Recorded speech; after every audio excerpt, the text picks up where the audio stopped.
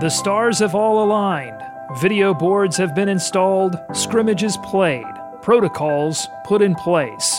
A bubble is born, and if all goes well, an NBA champion will be crowned.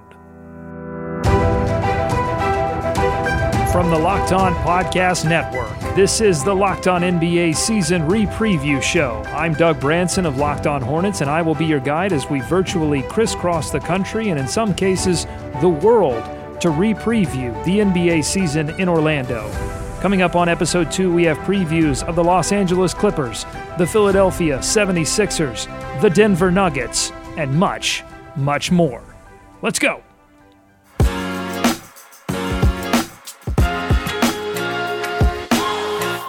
If you missed part 1 of our season re-preview, you can check that out on the Locked On NBA feed. If you haven't subscribed yet, now would be a great time. Here's a quick recap of how this is going to go. We asked each Locked On NBA podcast that is covering a team in the bubble to answer the following questions about their team. Number 1, how is your team different now than when you paused the season? Number 2, what is the biggest current storyline with your team? And finally, number 3, your best educated local expert guess on how your team ends the season. We begin our show with a clip show. The Los Angeles Clippers, Kawhi Leonard, Paul George, they look locked in scrimmages. Does that mean they are destined to claim the NBA title? For that answer, we go to Locked On Clippers. Hey, what's going on? You're tuned in to Locked On Clippers. This is William the Opinion Updike. And I am Positive Chuck Mockler. And we bring Clippers news 5 days a week to the Locked On Network. Today, we're talking a little re-preview with the resumed season in the Orlando bubble. So, Charles, in case people don't know, how is our team different now than from when we paused the season? Well, we're down about a full rotation of guys. We are down, as of this recording, which is 5:21 p.m. on July 22nd, we are down Patrick Beverley, Landry Shamet, Montrezl Harrell, and Ivica Zubac, which is a difficult loss, just in terms of conditioning, in terms of getting ready for the bubble as a whole. Another big change since we left things off, we do now have a fully healthy Joakim Noah, who in one game in the bubble, I think has surprised a lot of Clippers fans. I think that you can expect to see him soaking up some minutes at the 5 for the hopeful championship victors, dishing out some dimes, having a good time. Yeah, that I think Noah's performance it wowed some people, and it maybe gave me some relief considering, again, we're down 2 of our centers.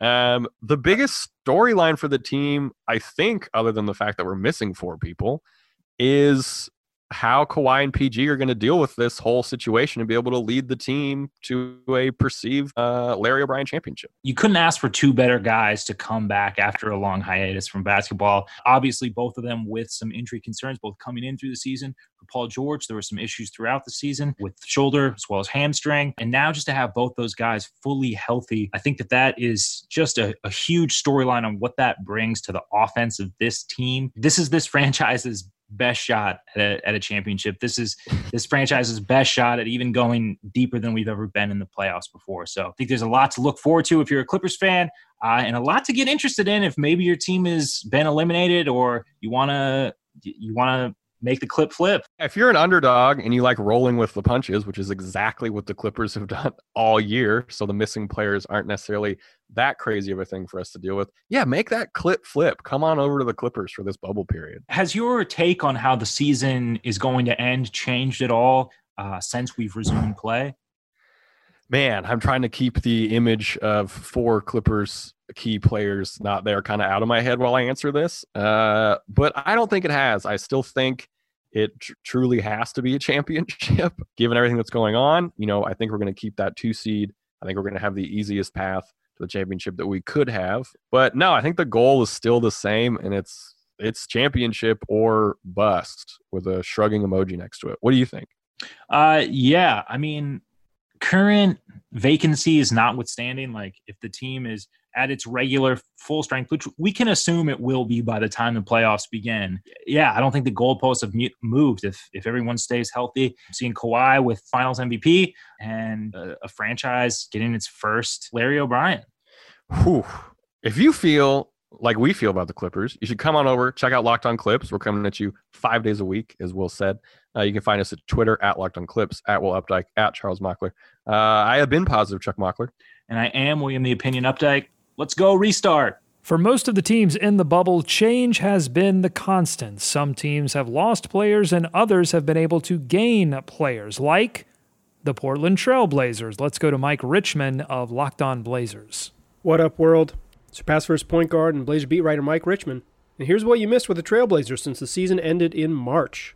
The Blazers front court got some much-needed reinforcements. Jusuf Nurkic returns after missing the entire season with a broken leg, and he's going to be ready to go with no minutes restriction. And joining him in the front court is going to be Zach Collins, who played all of 2.5 games before dislocating his shoulder and having to have surgery that shut him down for about 5 months.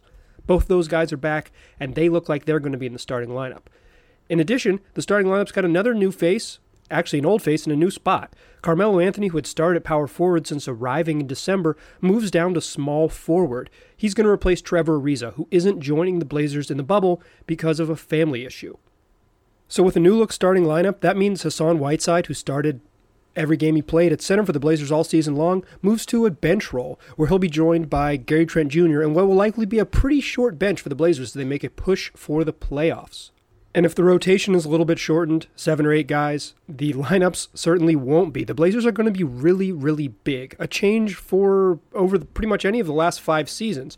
They're still going to have Damian Lillard and CJ McCollum at guard, a little undersized in the backcourt, but when you get up front, they're really, really big, and they're probably going to be really, really big for all 48 minutes. Carmelo Anthony at small forward is 6'8", 6'9". Then you're going to get Zach Collins, a 7-footer playing power forward, next to Jusuf Nurkic, another 7-footer, nearly 300 pounds at center. But as the aforementioned Hassan Whiteside comes off the bench, he's going to play next to a 7-footer pretty much all of his minutes he's on the court.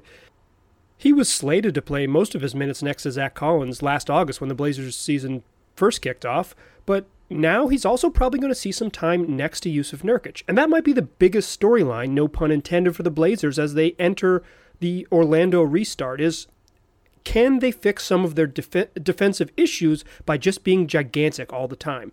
A lot of Jusuf Nurkic, a lot of Hassan Whiteside, and pretty much only Zach Collins at power forward makes for a pretty intriguing and certainly gigantic front line. Portland enters the restart 3.5 games behind the Memphis Grizzlies, and they have to not only maintain that distance to force a play-in game, but they have to hold off the New Orleans Pelicans and Sacramento Kings to do so. The Blazers have probably a more talented roster than they did when the season ended in March, but maybe not one that fits together as nicely. They're missing some defense on the wing, and they're going to potentially lose a little bit of firepower by going big all the time up front. But they're in a good position to force a play-in game, and I think that it's very likely that they end up there with the talent they have. The roster will probably be challenged more in the games when they actually hit the playoffs and teams can scout specifically for weaknesses. But in 8 games against 8 different teams, I think just their amount of talent puts them in a good position to get into a play-in game and give Memphis some trouble when they get Up there. next, things are going to get royal. We're going to talk to a couple of Kings. First, Keith Pompey, king of the Philadelphia 76ers beat, and then Matt George. He's on the case when it comes to the Sacramento Kings. That's all ahead.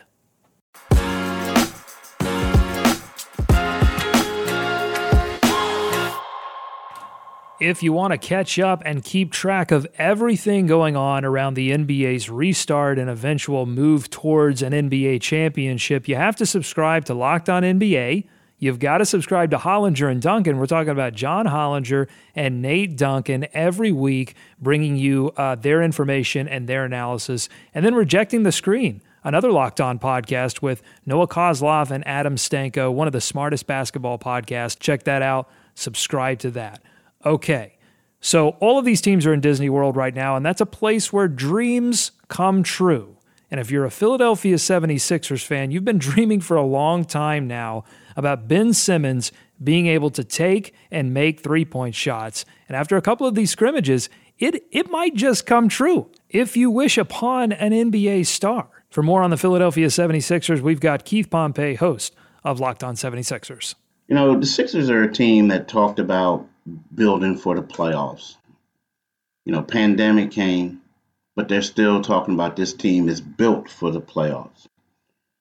When you look at this team and you ask yourself, how's this different now from before the season paused?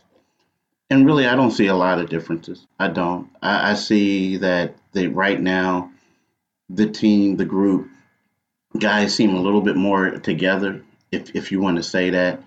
More of a camaraderie. But we'll learn more once they start playing. Having great discussions over Zoom and everything like that is good.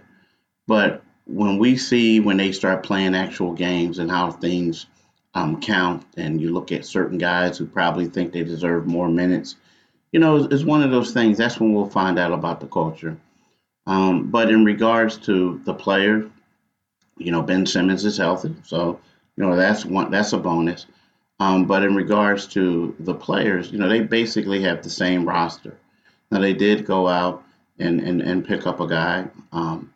However, the person didn't make the trip.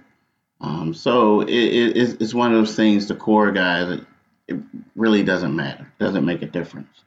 Now, the biggest storyline for the Sixers is basically Ben Simmons. Ben Simmons, was the point guard. Now they moved him to power forward. But I believe it's going to be more of a point forward role. I think that it always was going to be a point forward role. Al Horford, before the pandemic, he basically lost his position because he didn't play up to the level they would have liked when Ben Simmons and Joel Embiid and he were all on the floor together. The spacing was awful. So you take Al out and you bring in Shake Milton, who was phenomenal while Ben was injured for the last 8 games before the pandemic. And you take, Al out of the starting lineup, you put Shake in there. And what you do is, because Ben's not a pretty good 3-point shooter, or he doesn't tempt threes, you have now the luxury of having him at the high post and having him quarterback the gym, so to speak, as a point forward. So I think that's what we're going to see, right? My best guess of how far this team will go and how it's going to, I think that they're going to be lucky if they get out of the second round. I don't see this team going that far. I don't see this team advancing, beyond the second round. And I think that for them, they'll have to hope and wish that they don't get a bad first round matchup. If a lot of people saying Boston is the team that they'll face, that they prefer to face. That would be good, just because I don't see anyone stopping Joel Embiid if he's on top of his game, right? But Miami, I'm a little concerned about if they had to go up against the Heat. And you never know what's going to happen with Indiana, at this particular time. I don't know if Indiana has a lot to play for, so that could be a bonus. But this is what the Sixers are going to do. I think they're going to come back. I think they're going to get a lot of hype. But again, we'll learn more about this team like 4 or 5 games in. And we'll learn more about the identity. We'll learn if guys could get along with if guys could thrive in their new roles or not. Kings fan or not, you have to feel some sympathy for Sacktown. Before the season ended, the Kings were on an absolute tear. Now? Well, for that, we'll hand off to Matt George of Locked On Kings.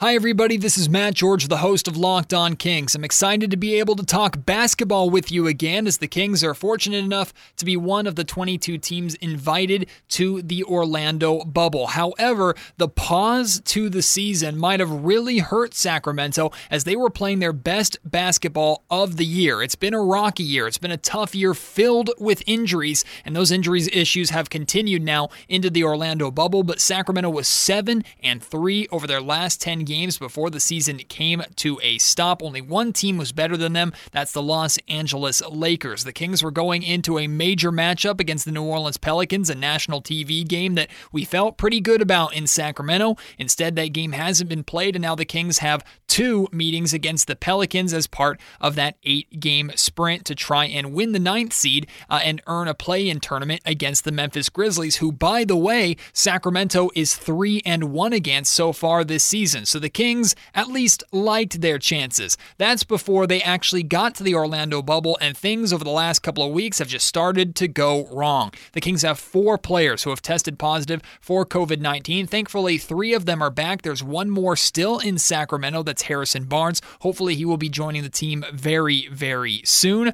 We have Richaun Holmes, who decided to leave the bubble on accident to go pick up Postmates, so he has missed 10 days of practice due to having to quarantine again. And then De'Aaron Fox re-injured his left ankle, although it's a minor injury. He's expected to be back, according to Luke Walton, head coach of the Kings. And now, of course, once again, Marvin Bagley has hurt himself. He has hurt his other foot, his right foot. It was his left foot that he suffered an injury to that had kept him out for the majority of the regular season to this point. So the biggest storyline for Sacramento is what kind of team they are going to have. And if they are healthy, assuming De'Aaron Fox is playing, are they going to be playing the fast-paced style of basketball that they played under Dave Joerger last season that has kind of taken a backseat under Luke Walton? Now, we've been told that they are going to play fast. They're going to try and get up and down the floor more and run their opponents out of buildings. But in this case, we'll believe it when we see it, and that, of course, depends heavily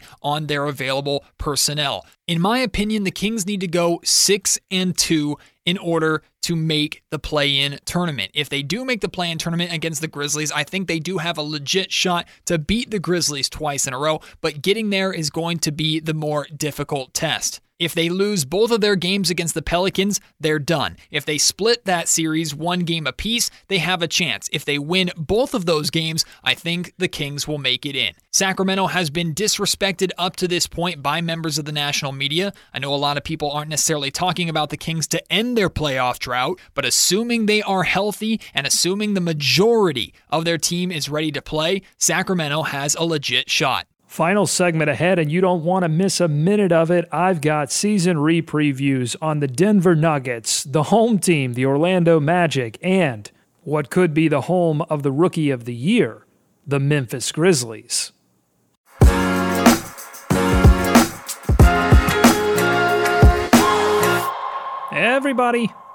Everybody has an opinion about who's going to hold court in the Magic Kingdom. But before you go betting on a king, don't take your eye off a joker. Let's go out to Denver, where Matt Moore has more on the Denver Nuggets. The Denver Nuggets enter the NBA's restart as one of the more perplexing teams, honestly, inside of the bubble.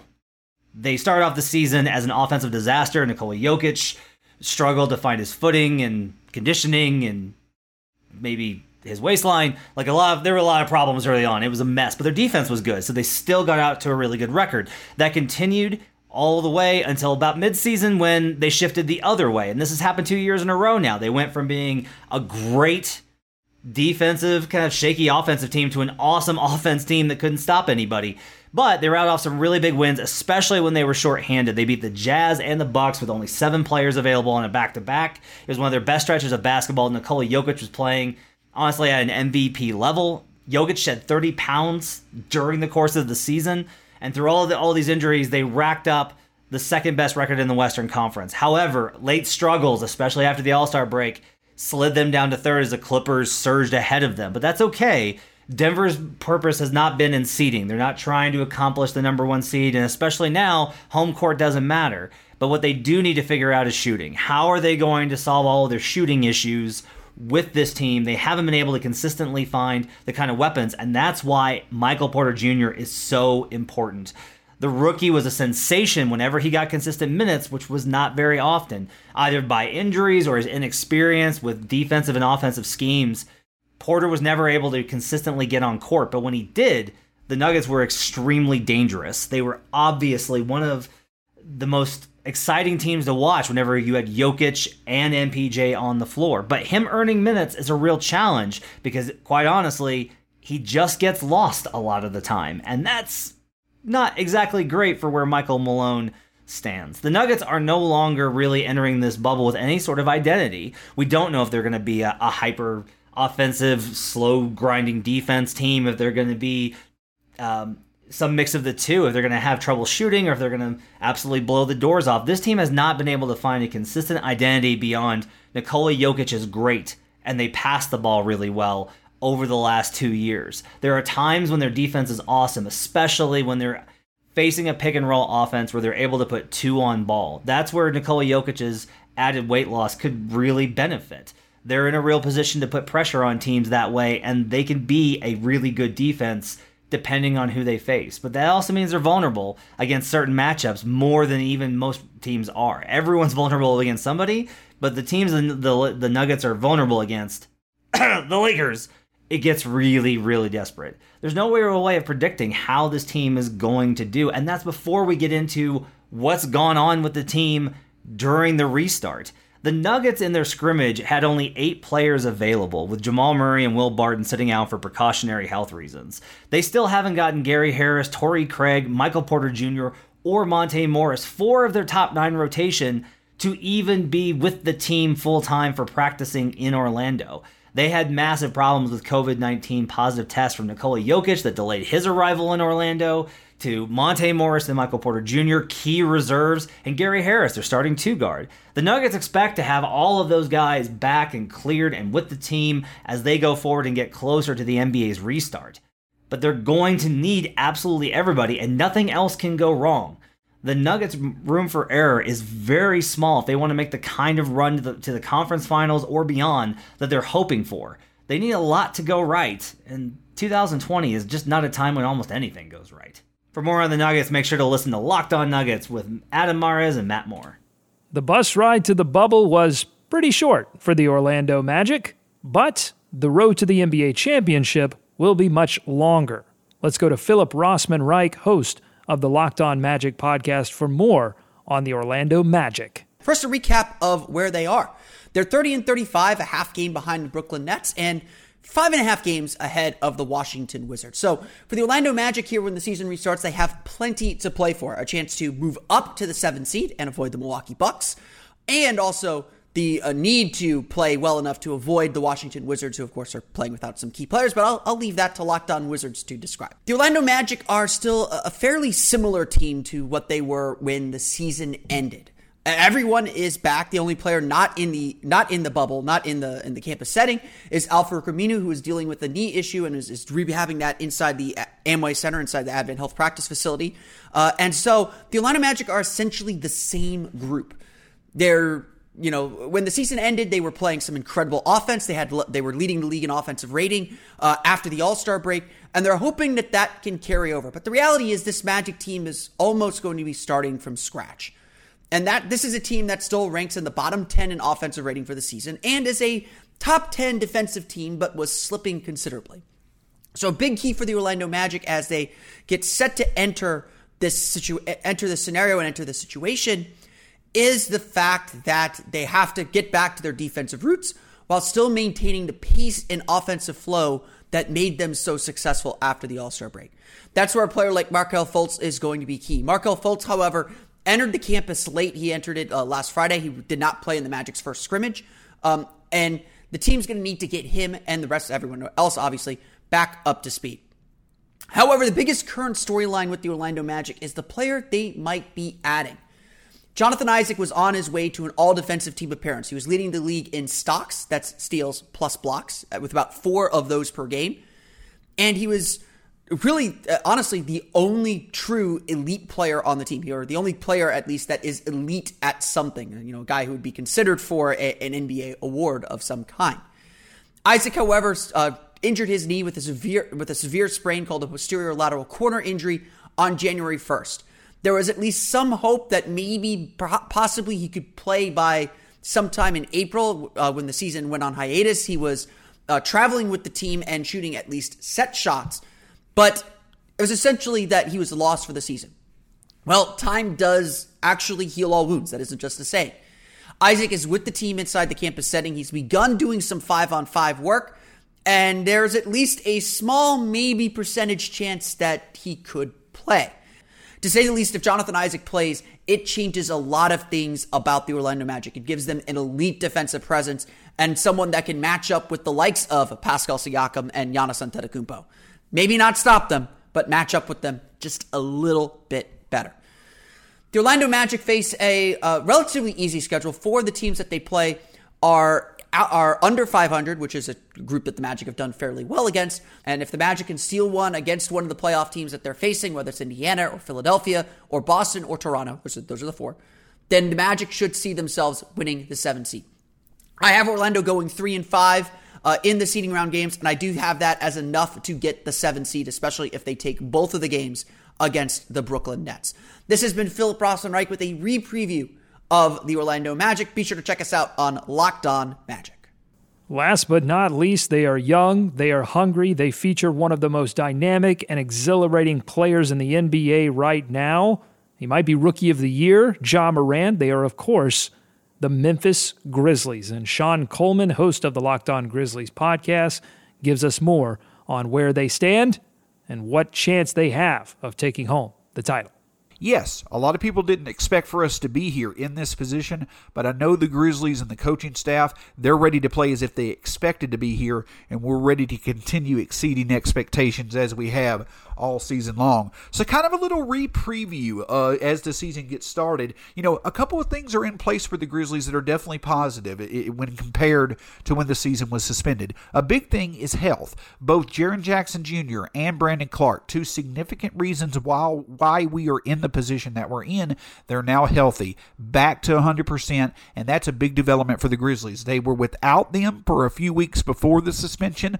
Though they were expected back in the middle of March, they've now had more than enough time to heal up, be ready to go. They both seem to be in great spirits, and they really seem to be ready to tackle this new opportunity that's in Orlando. The other big thing for the Grizzlies is the setup that is in Orlando. This ability to have this kind of second unexpected training camp. It's a big development for a team like the Grizzlies. Number one, they're the youngest team in Orlando. So for them to be able to have the time to get kind of re-collaborated with each other, for them to work out new wrinkles to the offense, strategy schemes, lineup looks, bringing in new pieces to implement with this team to build chemistry, all of that is a big positive for the Grizzlies, because let's be honest, they're not the only team. As a matter of fact, most teams are gaining health. They're back to, nearly all these rosters are back at full health, and with the Grizzlies' 8 games they have set up, in a lot of these games on paper, they're going to be the less talented team. They're going to be the underdog. So for them to have the time to come up with ways to make up for that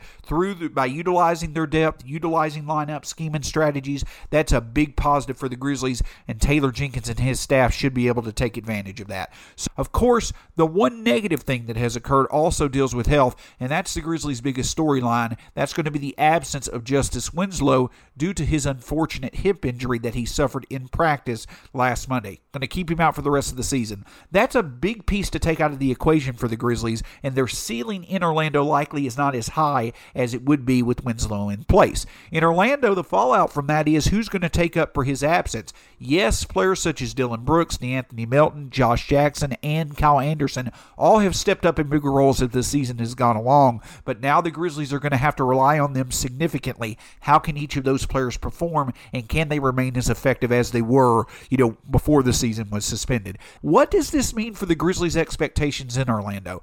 Personally, I feel the Grizzlies are going to be able to go 500. They're going to go 4-4 with a very good chance of going 5-3. Because of that, I think that puts them squarely in that playoff spot as the 8th seed. I also expect for the Grizzlies to be able to survive that. I think likely in the second game, they'll beat either the Trailblazers or the Pelicans, whoever their opponent will be. And then because of the Grizzlies' tough schedule leading up to the playoffs, I do feel they will enter the playoffs as the 8th seed and can steal a game from the Lakers, and they will push the series to 5 games before bowing out in a first-round exit. So that's how I feel the Grizzlies season will turn out: 4-4, 5-3 to end the regular season, surviving the play-in game, and stealing a game before being eliminated in the first round. That'll do it for part 2 of Locked On NBA Season Re-Preview Series. One more part to go if you haven't already.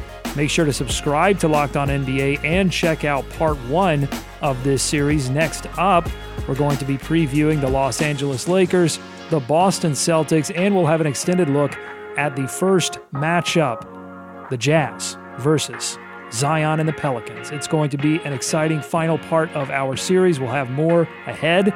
Thank you for listening. Happy basketball. It's back.